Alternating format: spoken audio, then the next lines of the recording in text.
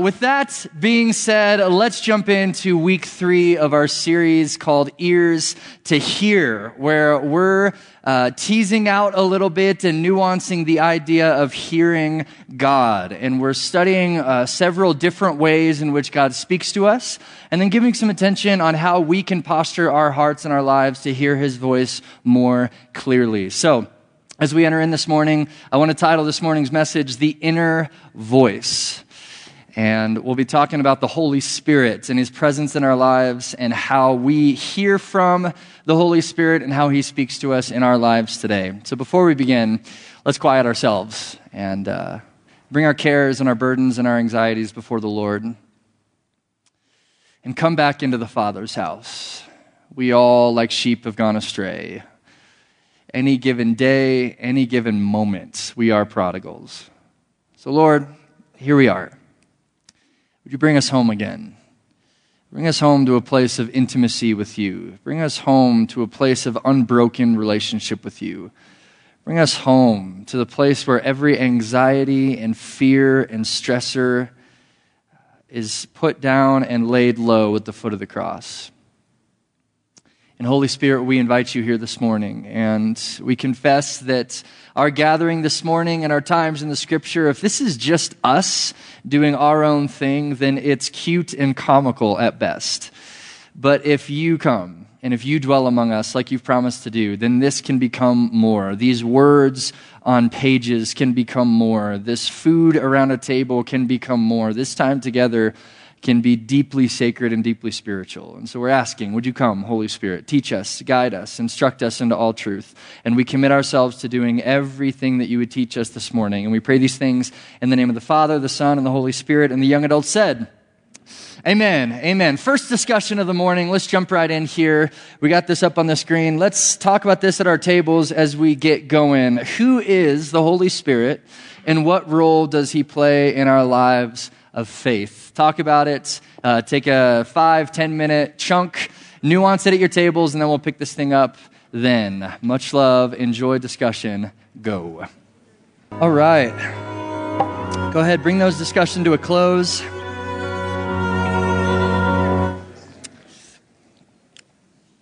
So who is the Holy Spirit? I've heard, and maybe you have too, in the church, sometimes the Holy Spirit jokingly is likened to the crazy uncle of the Trinity, where it's like we like the Father and we love Jesus, but we're not really sure what to do with the Holy Spirit because he kind of like kicks the door in and does some crazy stuff sometimes, and people fall over and sometimes people are healed, and like the crazy uncle, jokingly, obviously. There is some reverence when it comes to our treating of the Holy Spirit, and there ought to be. But the Holy Spirit, if there's one thing we see in the New Testament, it's that the Holy Spirit plays a crucial and central role in the lives of all believers. We see Jesus speaking at great lengths from time to time about articulating who the Holy Spirit is and what role he plays in our lives. And we see this particularly in the latter part of John chapter 14, 15 through 18, let's read this together. Jesus talking about who the Holy Spirit is. Maybe it can shine some light on our understanding. He says, "If you love me, you will keep my commandments. And I will ask the Father, and he will give you another helper to be with you forever, even the Spirit of truth, who the world cannot receive, because it neither sees him nor knows him, but you know him. For he dwells with you and will be in you. I will not leave you as orphans. I will come to you." Jesus is telling his disciples right before he leaves this earth that he is in fact sending someone, that long gone are the days where believers are going to be left alone to figure out the life of faith by themselves. Dead and in the grave are the days where the believers have to muster up their own strength to try and just ascend into this echelon and pinnacle of holiness in and of themselves. Those days are gone, Jesus is saying. He's saying, but when I leave, I'm going to send you someone. And he calls him the Comforter, the Holy Spirit. He will not only be with you, journeying alongside you in your life. This is not only going to be the Emmaus Road narrative where you're walking and I'm with you, but more than that, he's going to be in you. He's going to dwell in you. He's going to empower you. He's going to speak to you. He's going to illuminate the truths of Scripture to you. This relational void that will very much be present upon my leaving you will be filled with the abiding presence of the Holy Spirit. This is what he does. And Jesus continues this teaching in John 16, just a couple chapters later, when he says this in verse 12, I still have many things to say to you, but you cannot bear them now. But when the Spirit of truth comes, he will guide you into all truth, for he will not speak on his own authority, but whatever he hears, he will speak, and he will declare to you the things that are to come. He will glorify me, for he will take what is mine and declare it to you. All that the Father has is mine. Therefore, I said he will take what is mine and declare it to you. We see this central element of the Holy Spirit's ministry on display in this short little teaching of Jesus.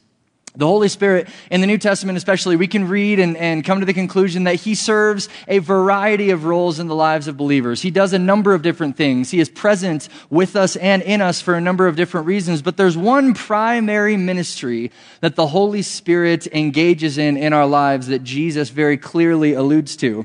And it's that the Holy Spirit continues the teaching ministry of Jesus in the lives of all believers.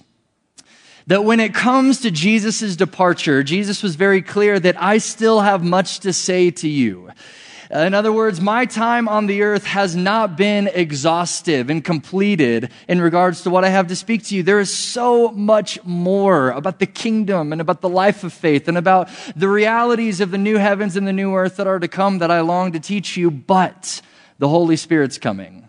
And though my time is limited here on earth, the Holy Spirit will be with you and in you to teach you and to continue this teaching ministry that I was engaged in. Jesus, when we look at his life, if the Holy Spirit does continue this teaching ministry, well, what was the teaching ministry of Jesus all about? And how does it apply to our lives today? Well, Jesus was all about illuminating the truths of the kingdom and then beckoning people into that life of the kingdom. He always is talking in parables. The kingdom is like this. The kingdom is like this. And we're actually starting a new series across our congregations at New Life this weekend. The kingdom is like these stories that Jesus told. And Jesus is telling these stories, and he's likening the kingdom to all of these different parabolic ideas, all the while showcasing what the kingdom is like. And in doing so, he's not just waxing eloquent, hey, so yeah, it's like this, and that's kind of cool to think about, huh? But instead, he constantly beckons his hearers into the life of the kingdom. The kingdom of heaven is like a sower who goes out to the field and scatters seed. Well, what's the idea there? Be soft soil. Be one who bears the softness of heart that can receive the virtues and the truths of the kingdom. And so there is provocation, and there is invitation from Jesus in his teaching ministry. And when we recognize that the Holy Spirit is indeed the one who guides us into all truth and continues this teaching ministry of Jesus, I think the Holy Spirit's voice in our lives suddenly starts to make a little more sense. Because it's much less of giving us directives. Hey, in 5 years, you're going to do this. And hey, next week, this is going to happen. And you need to be prepared for that. Sometimes that happens. But by and large, the Holy Spirit is after the recreation of our souls. You see, relationship with the Holy Spirit recreates us. And if the Holy Spirit does continue this teaching ministry of Jesus, then one of the core things that the Holy Spirit is after in our lives is not just giving us a heads up on what's to come and not just helping us make decisions, but after provoking us into the ways of the kingdom, after recreating us into the people of God, after forging in us hearts and minds and souls and all of our strength to be completely devoted to the Lord. And, we can so often boil the voice of the Holy Spirit and God speaking to us down to like the directives, right? God, I need to know who to date. I need to know who I'm going to marry. First of all, why? Do you need to know who exactly you're going to marry? God, I need to know what job I'm going to have. And after college, I need to know this and this and this. And God gives us directions in those things often. But think about like the grand scheme of our lives. The decisions that we have to make maybe comprise like 5 to 10% at max of our interaction with the Lord. But the other 90%, 95% is the whole, and these are like general numbers, obviously, but the Holy Spirit, the vast majority of the time is beckoning us into deeper waters of kingdom life, provoking us, claiming more of us, seizing more of our allegiance, seizing more of our lives, healing broken areas of our hearts, teaching us, guiding us into all truth, which is not just confined to decisions that have to be made. The Holy Spirit recreates us. Relationship with Him forges in us the identity that we are called to have as the people of God. This is what the Holy Spirit does. And it's this teaching ministry that He continues in our lives of faith today. Let's talk about this. Discussion number 2. How have you seen the teaching ministry of the Holy Spirit at work in your life? How does this continuation of the teaching ministry of Jesus, how has it transpired and translated to your specific life of faith? Talk about it, and then we'll pick this thing up in a few minutes. Go. All right, let's jump back in, shall we? So the Holy Spirit obviously does a lot of different things in our lives, but when it comes to the personal relationship that we have with Him, this is largely the shape that His ministry takes in our lives, this teaching ministry. I think when it comes to this, and when it comes to really the general question of how does God speak to me, and how does the Holy Spirit speak, and how am I to discern the voice of God, I think there's a nagging question that gnaws and gnaws and gnaws and sometimes keeps some of us awake at night and just eats us a little bit. Because there's a lack of resolution sometimes we can feel with this question, and it's slippery, and we try and figure out what does Scripture have to say about it. And the great question is, how do I know that it's the Holy Spirit speaking and not just me?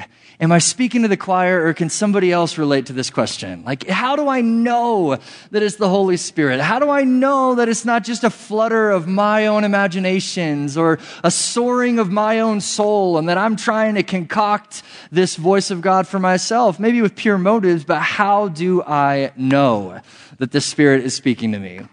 I think there's a number of different ways we can discern. I think there's a number of things we can pin it down and really try and quantify the voice of the Holy Spirit through. But there's 3 safeguards, I'm using that terminology, 3 safeguards I think that can help us discern the voice of the Holy Spirit in our lives and really help us to engage in a practice of hearing the Lord's voice. Because maturation in the faith is inherently growing in our understanding and our awareness of what the voice of the Lord sounds like. To where ideally, the older and older we're getting and the more mature we're growing in the faith, we can recognize more clearly the voice of the Holy Spirit in our lives. Jesus Himself said, I am the good shepherd, and my sheep hear my voice. Well, that doesn't happen overnight. Maybe in some ways, but really every single day of our lives, all of a sudden upon conversion, we don't crystal clearly hear the voice of the Holy Spirit and can recognize that He's speaking to us. But it's this progression, it's this process, it's this maturation period that we're in as we grow in the faith, learning to discern and distinguish the voice of the Holy Spirit. So there's 3 safeguards. Let's clip through them together. I think the first one is the question, does it line up with what we already, or with what God has already spoken in the Scriptures? Does it line up? We already know God has spoken in the Scriptures, but does it line up what we're hearing with what we read in the Old and the New Testament alike? And I think this is important because keeping this question in mind protects us from keeping the voice of the Holy Spirit far too subjective in our lives. But it gives us this objective set of guardrails for us to be able to weigh and filter and discern, okay, does this line up with what God has said previously? And that's not to say that the Holy Scriptures give us every little bit of detail as far as it relates to our life. Josh, date JC on August 1st, 2013. No, that's obviously not in the Holy Scriptures. But if we hold to the notion that God is not just truthful, but is the essence of truth Himself, then we can confidently assume that what God says in the Scriptures, His voice spoken through them and His voice spoken through Jesus, is not going to contradict a voice that we hear in our innermost. They're going to be compatible. They're going to be aligned.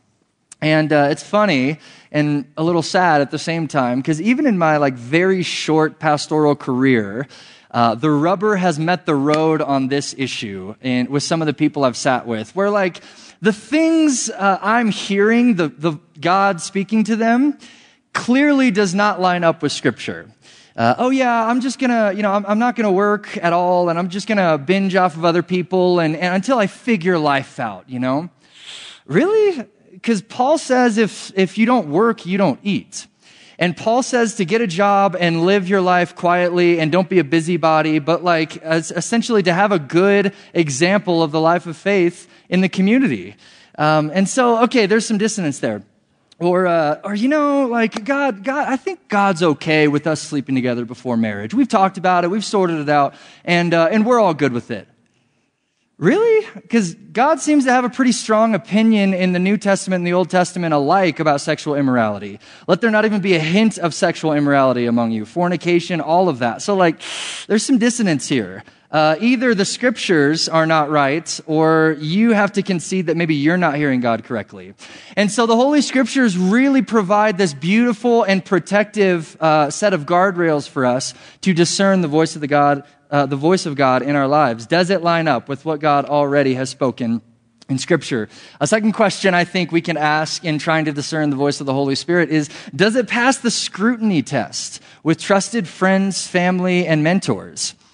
Are we holding these things that we're hearing so tightly and assuming that they're bulletproof and infallible, or do we have the humility to submit them to other people and say, hey, I kind of am sensing this about, the voice of the Lord regarding this decision I'm making. What do you think about that?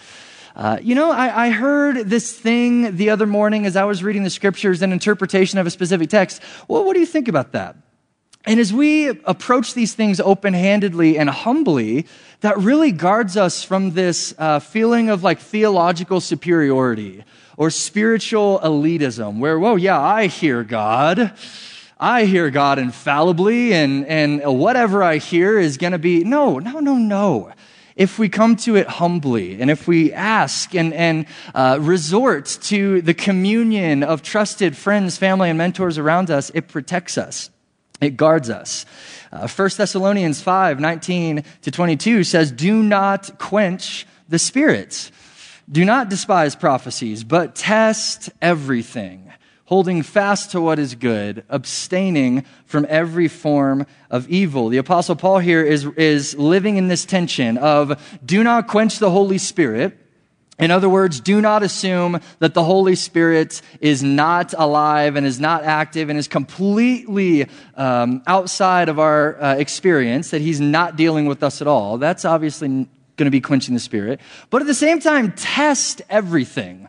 Like put things through a filter, test things, discern things. If this is in fact the voice of the Holy Spirit or the work of the Holy Spirit among us, it's going to hold up under the scrutiny test. Do my friends, do my family members, do my mentors who I trust and I know walk in maturity before the Lord, what do they have to say about it?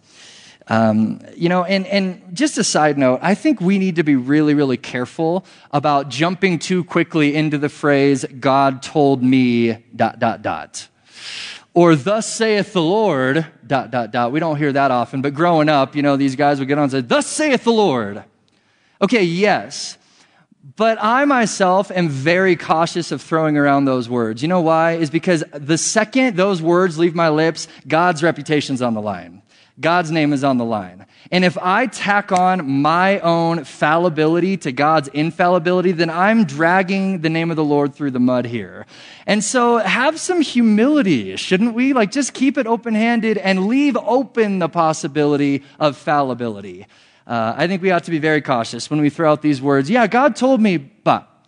Okay, be confident that the Lord is speaking to us, but be careful, okay? You can really throw the God card very quickly and unnecessarily on some things if we're not careful. So the third thing I think is helpful to talk through and to consider is we're seeking to discern the voice of the Holy Spirit.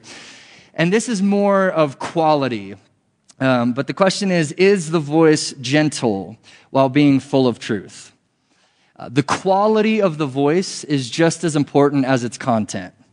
The way in which a voice comes to us is equally as important as what that voice is saying in the first place. I've heard some theologians, Bob Mumford in particular, he writes about this, and the terminology he uses is the voice warm but firm? Like, is there a tenderness and a kindness there while still being authoritative? Because I think if we're hearing the voice of the Holy Spirit in our lives or thinking that we are, and all we're hearing is things that give us those warm fuzzies, yeah, and we're never convicted of sin or we're never provoked into deeper levels of kingdom life, then we might want to test if that's the case. And on the contrary, on the other side, if we're only hearing, hey, you need to do this and you need to buckle up and well, that's not the voice of the Lord either. Because Romans 8:1 says there is no what? Condemnation for those who are in Christ Jesus. So we know and can be confident in the fact that when the Lord speaks to us, it is not going to induce shame. It's not going to be to lay a heavy hand on us for the sake of making us feel like crap. It's not going to accuse us, but instead it's going to be warm but firm. It's going to be gentle and full of truth. We see this dynamic play out in scriptures, this tension that the New Testament authors live in of the voice of the Lord is sweet and it is pure, and God does guide us and lead us in paternal care, but at the same time, there is much to be said for discipline. That God deals with us as sons and daughters. And if we're illegitimate children, then we don't get disciplined. But if we are legitimate children, then God deals with us and he works in us. And sometimes it's not always comfortable, but it's always in tenderness and it's always in love. I remember just a few weeks back, actually, my 3.5-year-old Rush, who is just like developing into this lightning bolt of a person. Like he's just energy and fiery, and he's as boy as they come. JC and I were working on this project at home, and we had a pair of scissors out, and we were doing whatever. I can't even remember. But Rush like so wants to help sometimes, where he lets some things that we say go one ear and out the other, and he's so fixated on like helping. I want to be there for mom and dad and all that. And so Rush, we're in the other room, and Rush comes in the room with a pair of scissors, like pointing upward. And my heart just, oh, Lord, okay. Hey, Rush, I'm trying to talk him off the ledge. Hey, buddy, can I have those scissors, please? He's like, no, I wish I had a pair of scissors, because that would really illustrate the picture. But I want to help you guys. I'm like, Rush, buddy, can I have the scissors, please? I don't want you holding that. I want you to hold them down. No, can I help with something? Oh, okay. Can I help with something? No. And then I look at him, and I exchange this look that all of a sudden it got serious, like, Rush, give me the scissors. And he turns around and starts sprinting, you guys, like with the scissors up. And there was a moment where I have never not loved Rush. And I loved Rush in this moment, but my love for him took a different shape. And my tenderness for him took a different shape. And the grace even took a different shape, because I had to, out of my paternal and fatherly instincts and care for him, yell, Rush, no. And he stops and he drops the scissors and he looks at me and he just like collapses in tears, because I had disciplined him. I'd gotten onto him. I'd raised my voice to him. And I think in our lives of faith, sometimes the Lord will stand up and he'll say, no, stop. Stop that sin. Stop that disobedience. That thing will kill you. Drop it. And that does not mean that he's not tender. And that does not mean that he's not good. And that does not mean that he's not kind. But that means that he's dealing with us as kids. And we see this in Hebrews. The author of Hebrews, as I alluded to before, talks about this disciplinary shape sometimes that the love of the Lord takes when he says this. And have you forgotten the exhortation that addresses you as sons and daughters? My son, do not regard lightly the discipline of the Lord, nor be weary when reproved by him. For the Lord disciplines those he loves and chastises every son whom he receives. It is for discipline that you have to endure. God is treating you as sons. For what son is there whom a father does not discipline? If you are left without discipline, in which all have participated, then you are illegitimate children and not sons. Sometimes the voice of the Lord will not just give us warm fuzzies. And if we're only looking for that, then we're cutting ourselves off from a very important and very central way that the Lord speaks to us, and that is through discipline, and that is through firmness. And it never is lacking warmth, and it never is lacking kindness, and it never is lacking love. But what it sometimes has to do, the Lord has to confront us. The Lord has to speak no. The Lord has to be heavy-handed in his dealings with us so that we can be preserved and so that our sonship can truly burgeon. The Lord disciplines and loves us. And so when we consider the way that God speaks to us, we have to understand that there is an objective framework in which he speaks. And there is the gift of counselors and trusted people around us, but also the quality of the voice. Sometimes we'll be firm, and it sometimes will be disciplinary. And I think in our lives of faith, it's always helpful and always healthy to step back and come to the Lord humbly and say, Lord, what am I holding in my hands with the blade up, pointed towards my body, where you're asking me to drop it? Lord, is there anything that I've let slip into my soul that's eating me from the inside out, that's insidiously devouring me? And if we come humbly to the Lord and we don't harden our hearts and we don't shut off our ears like we looked at a couple weeks ago, but we come to him humbly and say, Lord, we pray the prayer of the psalmist, search me and know me. See if there's any wicked way in me and lead me in the way everlasting. God, I want to drop the scissors. If you're getting on to me and you're dealing with me heavily, that's not because of your lack of love for me, but like I choose, take it. Often this is the way the Lord deals with us. And this is the recreation that the Holy Spirit beckons us into. It takes this form. It's drop that, let that go. Hey, can you consider releasing that? Give this over to me. Your greed, your pride, your sexual impurity, whatever, just drop it. I have kingdom life for you on the table. This is the way that the Lord leads us. And this is the way that he shepherds us, according to Psalm 23. The Lord who makes us lay down in green pastures, leads us beside still waters. Not all the time is it warm and comfy and cozy. Sometimes it's a purging. Sometimes it's a releasing. Sometimes it's a call for us to surrender. And this is the content and the quality of some of the ways that the Holy Spirit speaks to us today. So let's take some time and let's chew on this for a couple more minutes in discussion, and then we'll wrap this thing up. But let's look at our third discussion question. Which three safeguards speak to you most as you seek to discern the voice of the Holy Spirit in your own life? Which ones stick out, and which ones where's there the hum? Where do you hear resonance? Where do you hear the Lord kind of prodding and provoking you through these three safeguards? Go ahead, talk about it as a table, and then we'll pick it up in a few minutes, and we'll stand and dismiss all together. Enjoy discussion. Hello, hello, hello, hello. Hey guys, to kind of wrap up your discussion, if I could have you all stand, we're going to close out the service. All right. And if you guys would just hold out your hands like this, I really loved today's sermon and message just about the Holy Spirit. And so if you guys would just hold out your hands like this and as a posture to receive. God, we just thank you so much for your Spirit.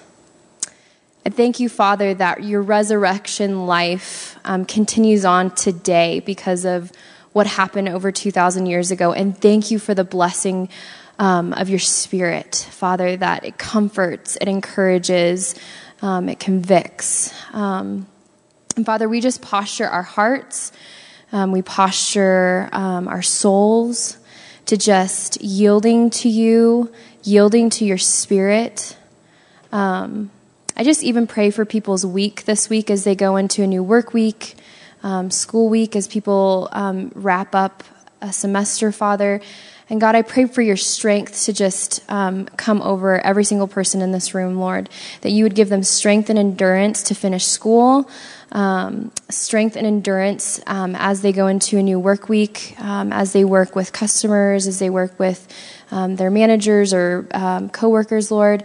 I just pray that you would encourage and that you would fill every single person in this room, Lord. We love you so much, and we thank you for the gift of your Son and the gift of your Spirit, Lord. In Jesus' name, amen.